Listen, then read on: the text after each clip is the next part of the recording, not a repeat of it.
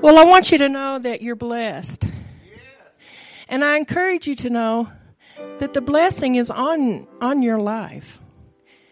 The blessing of God is on your life. It's something that He promised Abraham a long time ago. That blessing is on your life, and you can't get it off. You just have to begin to acknowledge that it's on there, and you can see major results in your life.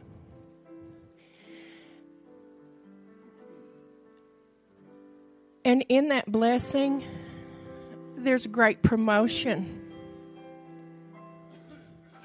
great wealth, and great love.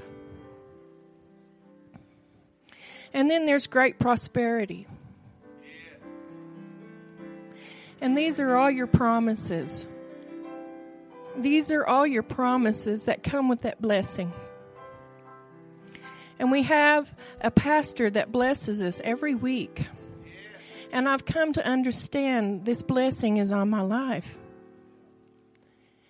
And there's nothing that can take it away.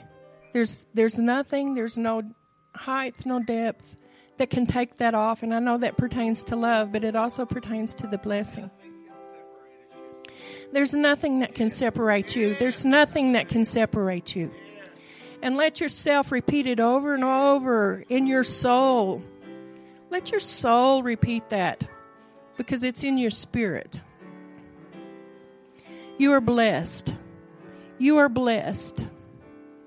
And you know, as I say that, I just see great throngs of souls coming into these four walls. Because the blessing rests upon this place. And that is a desire. That's a desire of those out there that are lost. They're desiring to see blessing. They're desiring to see peace. And we just call it forth. Let this blessing go out with you as you walk out there. And it'll not return void. It's not going to return void. In the name of Jesus, it won't return void. And we just lift up our hands in praise.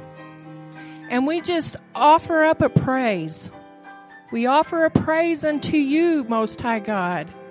And we offer a thanks for what you've given us, because you're the one that created us to be in partnership with you. We're in union with you. We're in union with God. And we just give you a great and mighty praise, a sing and a shout and a new song. In the name of Jesus. Amen. The Lord wants to say to each one of us that we are His children. That He says, I have given birth to each one of you. And that too long my children's bread has laid on the shelf molding. He says, right now I'm refreshing that bread. And it's time for my children to consume it. So right now, each one of you as my children need to consume my bread, accept my deliverance, and be made whole.